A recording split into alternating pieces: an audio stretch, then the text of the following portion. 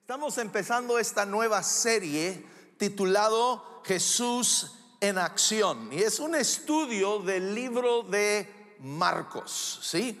El libro de Marcos fue escrito por Juan Marcos, que no fue realmente uno de los discípulos de Jesús, pero estaba allí con ellos casi todo el tiempo. El que en la verdad dicta este evangelio es San Pedro. Pedro era muy amigo de Juan Marcos y de la familia de Juan Marcos, sí. Juan Marcos, para que conozcan un poco de quién es su trasfondo, él es primo de Bernabé. ¿Se acuerdan? Pablo y Bernabé, el primer viaje misionero, se llevan a Juan Marcos. Se cree, ¿verdad?, que cuando arrestan a Jesús, ¿se acuerdan que sale corriendo uno de los seguidores de Jesús totalmente desnudo? Creen que era este joven Juan Marcos. Y entonces él pasó su juventud alrededor de los discípulos de Jesús y alrededor de Jesús. Y entonces Pedro es el que dicta este evangelio. Se considera que es el primer evangelio que se escribió. Y se enfoca muchísimo en las obras de Jesús, en los milagros de Jesús. Es un evangelio que va así rápido, pum, pum, pum. Es el evangelio estilo los cómics, ¿verdad? Es acción tras acción tras acción. Y recuerdo cuando Aide estaba en el hospital, estábamos en nuestras oraciones que tenemos todos los días. Te invito, todos los días tenemos nuestras oraciones en línea, son cortitos, tú puedes participar, vayas en el coche, estés en tu casa.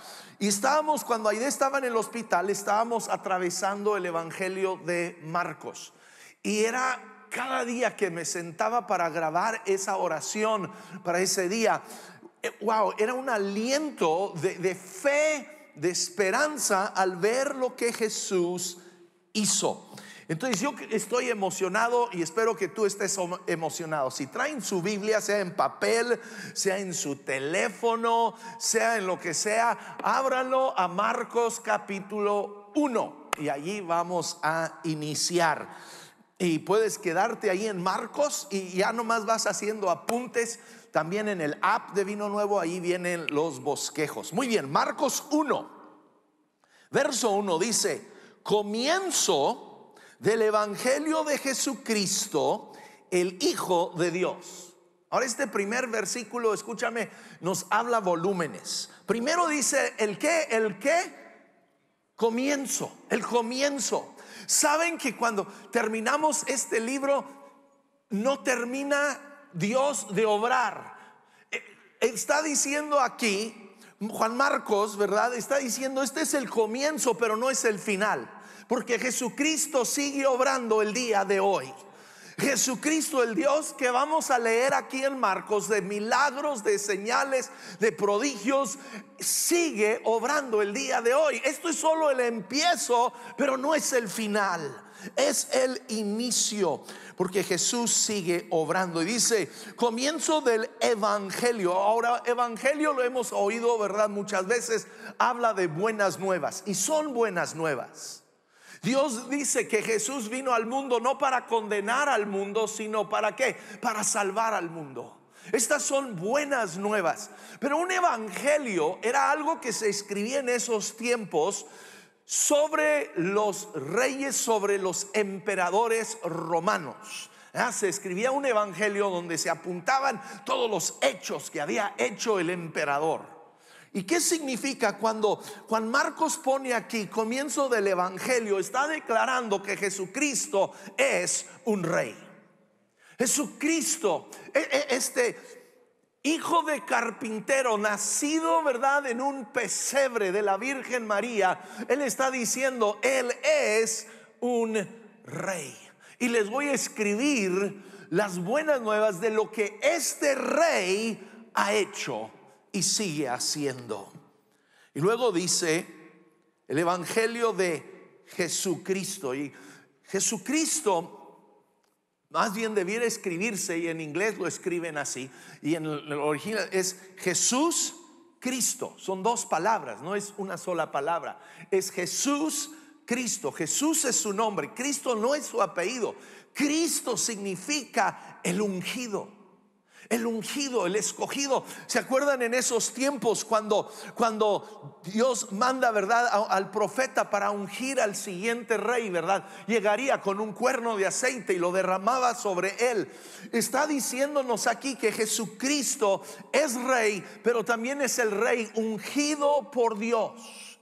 Y ahorita vamos a ver la unción del Espíritu Santo que viene sobre él, pero él es ungido. Y luego dice, el versículo termina, el Hijo de Dios. El Hijo de Dios. Para que no tengamos ninguna confusión, Jesucristo no era nomás un profeta, aunque era profeta. No era nomás un buen maestro, aunque era un excelente maestro. No era nomás un rey, aunque es el Rey de reyes, ¿verdad? Y Señor de señores. Pero Jesús es, ¿qué? El Hijo de Dios. Él es el Hijo de Dios. Entonces en este primer verso Él establece en todo lo que vamos a leer, el que está obrando, el que está actuando es el Hijo de Dios. No hay duda de su identidad. Muchos quieren decir que Jesús nunca declaró que Él era el Mesías, pero aquí el autor está declarando: Él es el Hijo de Dios. Luego verso 2 dice: sucedió como está escrito en el profeta Isaías. Me encanta que dice aquí, no dice sucedió como estaba escrito, sino dice que está escrito. ¿Sabes? Esta palabra de Dios sigue vigente el día de hoy. Aunque se haya escrito hace cientos y miles de años, esta palabra de Dios sigue hoy hablando a tu vida y a mi vida. Esta palabra de Dios es viva y eficaz. Entonces tú y yo no podemos ver esto como nomás, es un libro histórico, ¿verdad? Es un libro antiguo. No, es un libro actual. El día de hoy nos sigue hablando. Los profetas nos siguen hablando. Los evangelios nos siguen hablando a nuestras vidas. Lo dice: yo estoy por enviar mi mensajero delante de ti, el cual preparará tu camino. Voz de uno que grita en el desierto: preparen el camino del Señor, háganle sendas derechas. Aquí Juan Marcos toma de las profecías de los profetas de antaño y empieza a unirlas para hablar sobre ¿quién? Juan el Bautista. Este voz dice que grita en el desierto: preparen el camino para el Señor. Dios envió a Juan para ir delante de Jesucristo preparando el camino, llamando a la gente al arrepentimiento. Escúchame, Jesús va a venir otra vez. Jesús va a regresar por su pueblo. Y tú y yo tenemos, escúchame, el ministerio de Juan el Bautista. Tú y yo debemos de ser, cada uno de nosotros, en nuestro trabajo, en nuestra familia, en nuestra escuela, en donde estemos. Tú y yo, Dios nos ha puesto para ser una voz que proclama la venida de Jesucristo. Tú y yo, cada uno. No apunten el pastor, ¿verdad?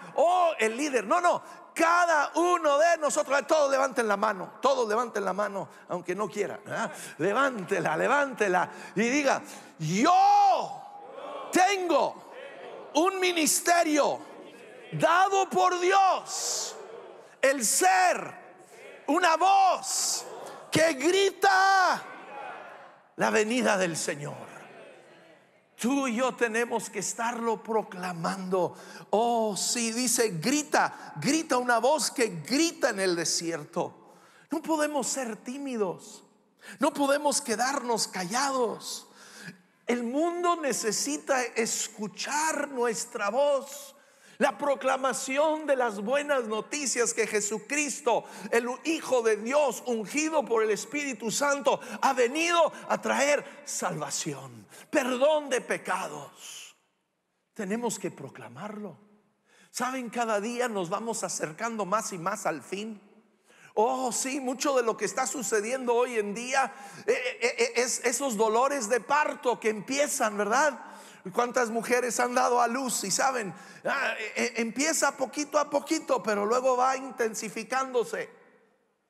Yo he visto en medio de todo esto cómo se están acomodando las piezas, donde hoy en día tú y yo, si el gobierno nos dice hagan esto, todo lo hacemos, ¿verdad? Porque ¿verdad? Nos va a librar, ¿verdad? Tal vez de la enfermedad, nos va a permitir viajar, nos va a permitir comprar. Oh, el anticristo ahí viene. Pero no se asuste, Cristo está contigo y conmigo. Sí. Pero entonces escúchame, más que nunca tú y yo tenemos que ser abiertos acerca de nuestra fe y del Dios que tú y yo amamos y servimos. Pues no es hablar y condenar a la gente, es el evangelio, las buenas nuevas de que nuestro Dios, nuestro Rey, ha venido para traer vida. Dice: así se presentó Juan, bautizando en el desierto y predicando el bautismo de arrepentimiento para el perdón de pecados. Toda la gente de la región de Judea y de la ciudad de Jerusalén acudían a él cuando confesaban sus pecados. Él los bautizaba en el río Jordán. Vemos aquí que lo que prepara tu corazón y mi corazón para que el reino de Dios venga a nuestras vidas es el arrepentimiento y el confesión de pecados. ¿Ves? Aquellos que nomás venían para ver, aquellos que nomás se acercaban a probar, Juan los rechazó. Llegaron los fariseos con él y él les dijo: camada de víboras, ¿quién les dijo que podrán escapar del castigo que se acerca? Produzcan frutos que demuestren arrepentimiento. Amigo, amiga, déjate digo, una vida religiosa no nos salva. Una vida en la cual tú y yo nos esforzamos por ser buenos, por hacer actos de caridad y todo eso no nos salva. Tú y yo tenemos que reconocer nuestra condición de pecadores y genuinamente arrepentirnos. Pues el bautismo en agua no nos salva. Debemos todos bautizarnos, pero ese bautismo no es lo que trae salvación a nuestra vida. Es solo la declaración pública de que hemos reconocido que somos pecadores, hemos renunciado a nuestro pecado para que Cristo venga a traer libertad a nuestras vidas. Y luego dice: predicaba de esta manera. Escuchen la predicación de Juan. Decía: después de mí viene uno más poderoso que yo. Ni siquiera merezco agacharme para desatar la correa de sus sandalias. Wow. Fíjense la humildad de Juan. Este profeta de Dios era un profeta de Dios, enviado por Dios. Jesús mismo declaró que no había mayor nacido de mujer que Juan el Bautista. Pero Juan, ¿qué dice de sí mismo? Dice: no soy ni siquiera digno de agacharme a desatarle las correas de su sandalia. No soy digno, dice, ni siquiera de ser un siervo delante de él. Vivimos hoy en día en un mundo donde siempre nos andamos autoexaltando, ¿verdad? No sigo mucho las redes sociales, entonces me atraso, y ayer estaba medio aburrido, entonces me agarro con mis redes sociales para ponerme al corriente, ¿eh? Me dio asco, porque todo es autopromoción. Todo es: véanme aquí, véanme acá, vean esto, vean los zapatos que traigo, mira esto. todo era autopromoción. Vivimos en una época donde todo es, véanme, yo. Pero escúchame, Juan, este gran profeta, dijo: no soy digno ni siquiera desatar sus correas. Tú y yo necesitamos reconocer que no es por lo que tú y yo hacemos. No venimos delante de Dios: mira Dios lo que he hecho, mira Dios lo que he dado, mira Dios cuánto he servido. No, tú y yo reconocemos: Dios, es tu gracia que me ha salvado, es tu gracia que me da el poder de ser llamado hijo de Dios, es tu gracia. Oh sí, Dios, es tu gracia que me levanta, es tu gracia que me da la capacidad de hacer las cosas en la vida. Y reconocer todo lo que tenemos tú y yo viene de un Dios bueno. Viene de un Dios bueno y amoroso. Y todo porque Él es bueno. No por algo que tú y yo hayamos hecho. Me hace recordar una caricatura que vi de Daniel el Travieso. Sé que los millennials no saben quién es. Búsquenlo en Google, lo van a encontrar. Pero Daniel el Travieso era este niño, ¿verdad? Bien travieso, por eso se llamaba así. Y tenía un amiguito llamado Joey. Y vivían al lado de unos vecinos que se llamaban la familia Wilson, ¿verdad? Dos ancianitos, abuelitos ya gorditos, ¿verdad? No sé por qué a los abuelos siempre nos ponen gordos. Pero bueno, entonces vienen saliendo de la casa de los señores Wilson con un plato lleno de galletas. Y Daniel el Travieso le dice: Joey, la señora Wilson no nos dio galletas porque tú y yo somos buenos. La señora Wilson nos dio galletas porque ella es buena. Oh, escúchame. Hay teología profunda en Daniel el Travieso, ¿ok? Tú y yo, todo lo que tenemos, todo lo que recibimos, no es porque tú y yo somos buenos, sino es porque nuestro Dios es bueno. Él es bueno.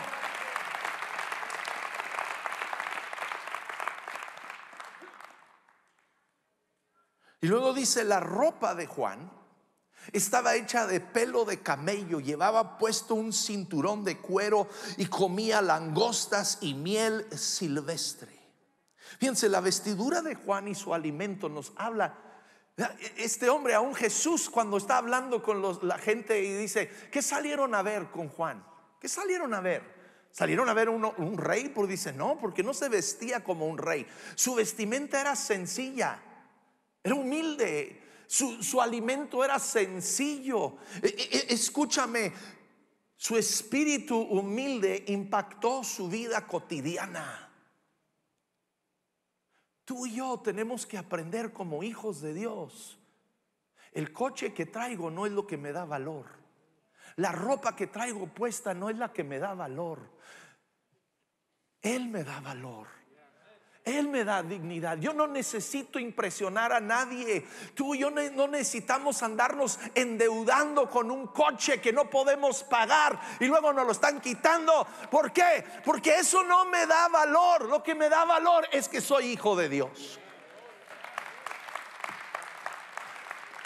Y puedo andar en una bicicleta con una llanta ponchada y seguir siendo hijo de Dios. Mi dignidad, mi valor no viene de lo que tenemos. Tenemos que aprender a vivir vidas más sencillas, más cómodas, con lo que tenemos y estar satisfechos. Dice la Escritura, ¿verdad? Si tenemos que comer, y de lo que veo todos están llenitos, incluyendo un servidor, y si todos tenemos que vestir, y todos estamos aquí, gracias a Dios, vestidos, no hay ni un encuerado, dice, con eso debemos de estar ¿qué? Contentos, dar gracias a Dios. Entonces tú y yo debemos de aprender: hey, yo estoy feliz con lo que tengo. Y puedo vivir feliz con lo que tengo. Señora, viva feliz en la casa que su marido le ha dado.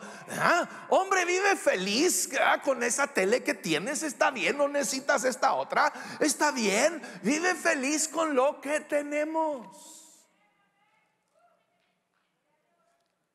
Está bien que no me den likes. Pero es Biblia, oh sí. Dios nos llama a ti y a mí a un propósito mucho mayor que solo el hacernos de cosas. Hacernos de más y más cosas. ¿Saben? Cuando te mueres no te vas a llevar nada. No te vas a llevar nada. Todo se queda. Todo. No te vas a llevar el Rolex contigo cuando te vas. Okay. No te vas a llevar nada. Entonces que vivamos con una plenitud, satisfechos en lo que Dios nos da. Ahora dice: yo los he bautizado a ustedes con agua, pero Él está hablando de Jesús. Escúchame, Él los bautizará con el Espíritu Santo. ¿Saben que Jesucristo es el que quiere bautizar a cada uno de nosotros en el Espíritu Santo? ¿Ves? El bautismo en agua testifica, habla de nuestra muerte al pecado y nuestra resurrección en vida en Jesucristo. Pero existe otro bautismo, que es el bautismo del Espíritu Santo, y es Jesús quien nos toma y nos sumerge en su Espíritu Santo para que recibamos el poder de lo alto para hacer esta voz. ¿Ves? Tú y yo, en nuestra habilidad humana, no podemos ser esta voz, pero el Espíritu Santo obrando en nosotros. Jesús mismo le declaró a sus discípulos, aún sus discípulos que habían caminado con Él por 3 años, que habían visto los milagros, habían visto a los demonios huir, que habían estado con Jesús. Él les dice, ¿verdad? Hey, quédense en Jerusalén, esperen la promesa del Padre. Juan bautizó con agua, pero dentro de poco ustedes serán bautizados con el Espíritu Santo. Y dice: y cuando venga el Espíritu Santo sobre ustedes, sobre ti y sobre mí. Es para nosotros, ¿ok? Dice que es para nosotros, es para nuestros hijos, es para nuestros nietos, es para los ancianos y los jóvenes. Dice: cuando venga el Espíritu Santo sobre ustedes, recibirán poder. ¿Para qué?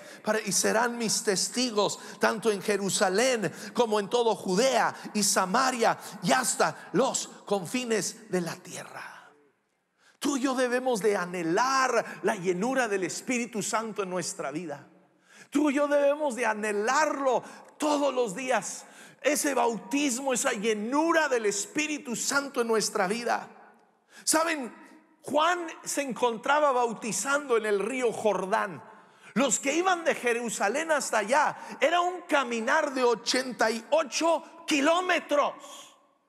¿Se imaginan? No tenían en ese tiempo Uber, ¿verdad? No había ni Uber burro, ¿verdad? Ni Uber caballo. Tenían que caminar 88 kilómetros para llegar allí, para ser bautizados en el agua, para el perdón de sus pecados.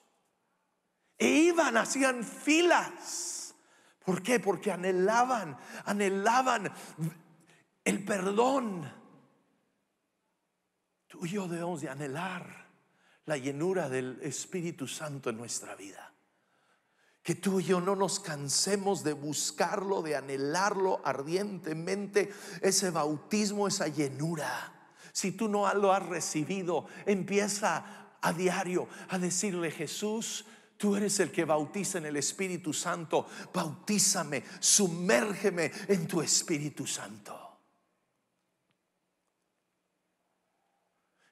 Cada uno de nosotros, aún los que han sido bautizados en el Espíritu Santo, debemos de anhelar a diario ese mover del Espíritu de Dios sobre nuestras vidas. Esa llenura del Espíritu sobre nuestras vidas. El diario vivir, el ajetreo, el trabajo, la familia, los amigos, todo lo que nos rodea, ¿verdad? Tú y yo necesitamos constantemente estar llenándonos de nuevo, bebiendo de las aguas del Espíritu Santo de Dios. Verso 9 dice: y en esos días llegó Jesús desde Nazaret de Galilea y fue bautizado por Juan en el Jordán. Ahora, ¿por qué es que Jesús se bautiza? El bautismo de Juan era ¿para qué? Para el arrepentimiento de pecados. Todos sabemos, Jesús nunca Pecó. En él no había pecado, ningún pecado. Entonces, ¿por qué es que se bautiza a unos? Para ser un modelo para ti y para mí. Que tú y yo veamos la importancia del bautismo. Pero dos, para simbolizar que todos nosotros, cada uno de nosotros, necesitamos confesar nuestros pecados y ser lavados por Dios. Todos nosotros. No hay ni uno aquí. Si Jesús, el Hijo de Dios, que no hubo en él ningún pecado, cuanto más tú y yo. Tú y yo necesitamos confesar nuestros pecados y ser lavados por Dios, por su sangre. Dice: enseguida, al subir del agua, Jesús vio que el cielo se abría y que el Espíritu bajaba sobre él como una paloma. Y también se oyó una voz del cielo que decía: tú eres mi Hijo amado, estoy muy complacido contigo. En estos dos versos vemos la Trinidad de Dios. ¿Ves? Nuestro Dios es un solo Dios, pero en tres personas. Es Dios Padre, Dios Hijo y Dios Espíritu Santo. Uno, no están en competencia, no están en pleito, no hay división en el cielo. Es uno, un solo Dios, pero en tres personas. Y aquí lo vemos: Jesús parado en el río Jordán, los cielos se abren y desciende sobre él el Espíritu Santo en forma de paloma. Ahora, el Espíritu Santo no es una paloma, ¿ok? Lo vemos en diferentes figuras en la Biblia. Lo vemos en veces como fuego, lo vemos como viento, en diferentes formas, como lluvia, ¿verdad? Pero el Espíritu Santo es el Espíritu de Dios. Y el Espíritu de Dios desciende sobre él. Y luego desde los cielos oímos una voz que está hablando, que es el Padre diciendo: este es mi Hijo amado, estoy muy complacido contigo. Wow, fíjense, Jesús hasta este momento no ha hecho ni un solo milagro. No ha hecho nada, ¿sí? No ha sanado a ningún enfermo, no ha echado fuera ningún demonio, no ha hecho nada. No ha convertido el agua en vino, no ha hecho nada. Digan conmigo: no ha hecho nada. ¿Y qué está diciendo el Padre? Tú eres mi Hijo, tú eres mi Hijo en quien estoy muy complacido. Amigo, escúchame muy bien. Hoy el Padre del cielo te mira a ti y dice: es mi Hijo amado en quien estoy muy complacido.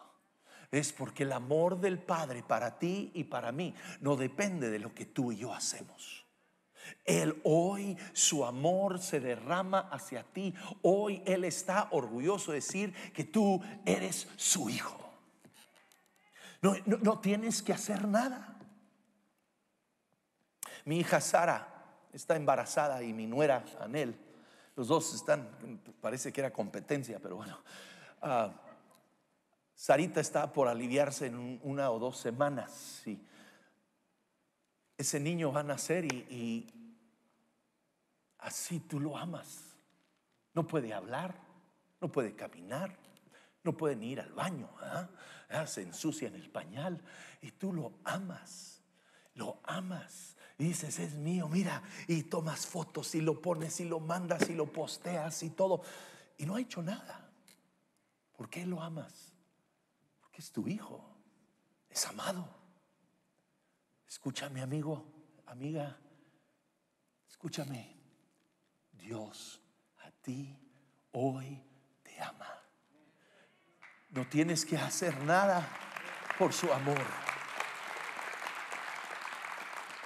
Él te ama y Él está orgulloso de ti.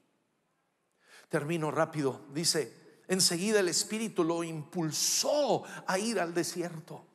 ¿Quién lo llevó al desierto? El Espíritu Santo de Dios. No fue el diablo, no fueron los demonios. ¿Sabes que en veces el Espíritu de Dios nos va a llevar a ti, a mí, a situaciones difíciles en nuestra vida? No reprendas al diablo cada vez que estás en un problema. Tal vez es Dios llevándote allí.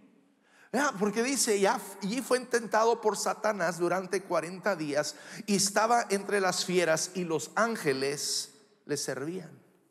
¿Ves? Antes de que el Espíritu Santo lo llevara al desierto, el Espíritu Santo vino sobre él para llenarlo de poder. El Espíritu Santo de Dios quiere venir sobre tu vida y mi vida, no solo para darnos poder para testificar, pero para darnos poder para vencer toda tentación del diablo en nuestra vida, para vencer en toda lucha. Ahora sabemos que Jesús en ese desierto venció a Satanás, derrotó toda tentación que vino en su contra.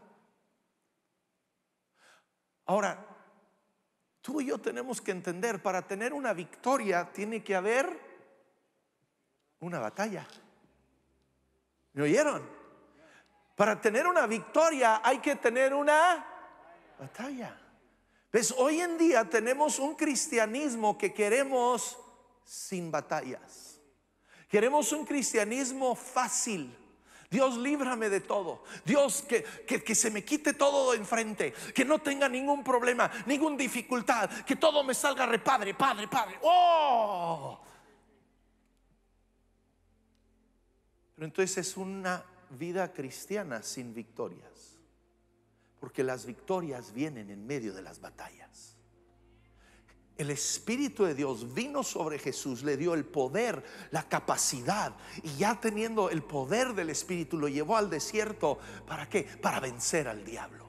Para vencer al diablo. Y Dios a ti y a mí en veces nos va a llevar a situaciones. ¿Para qué? No para perder, no para ser derrotados, sino para vencer al enemigo.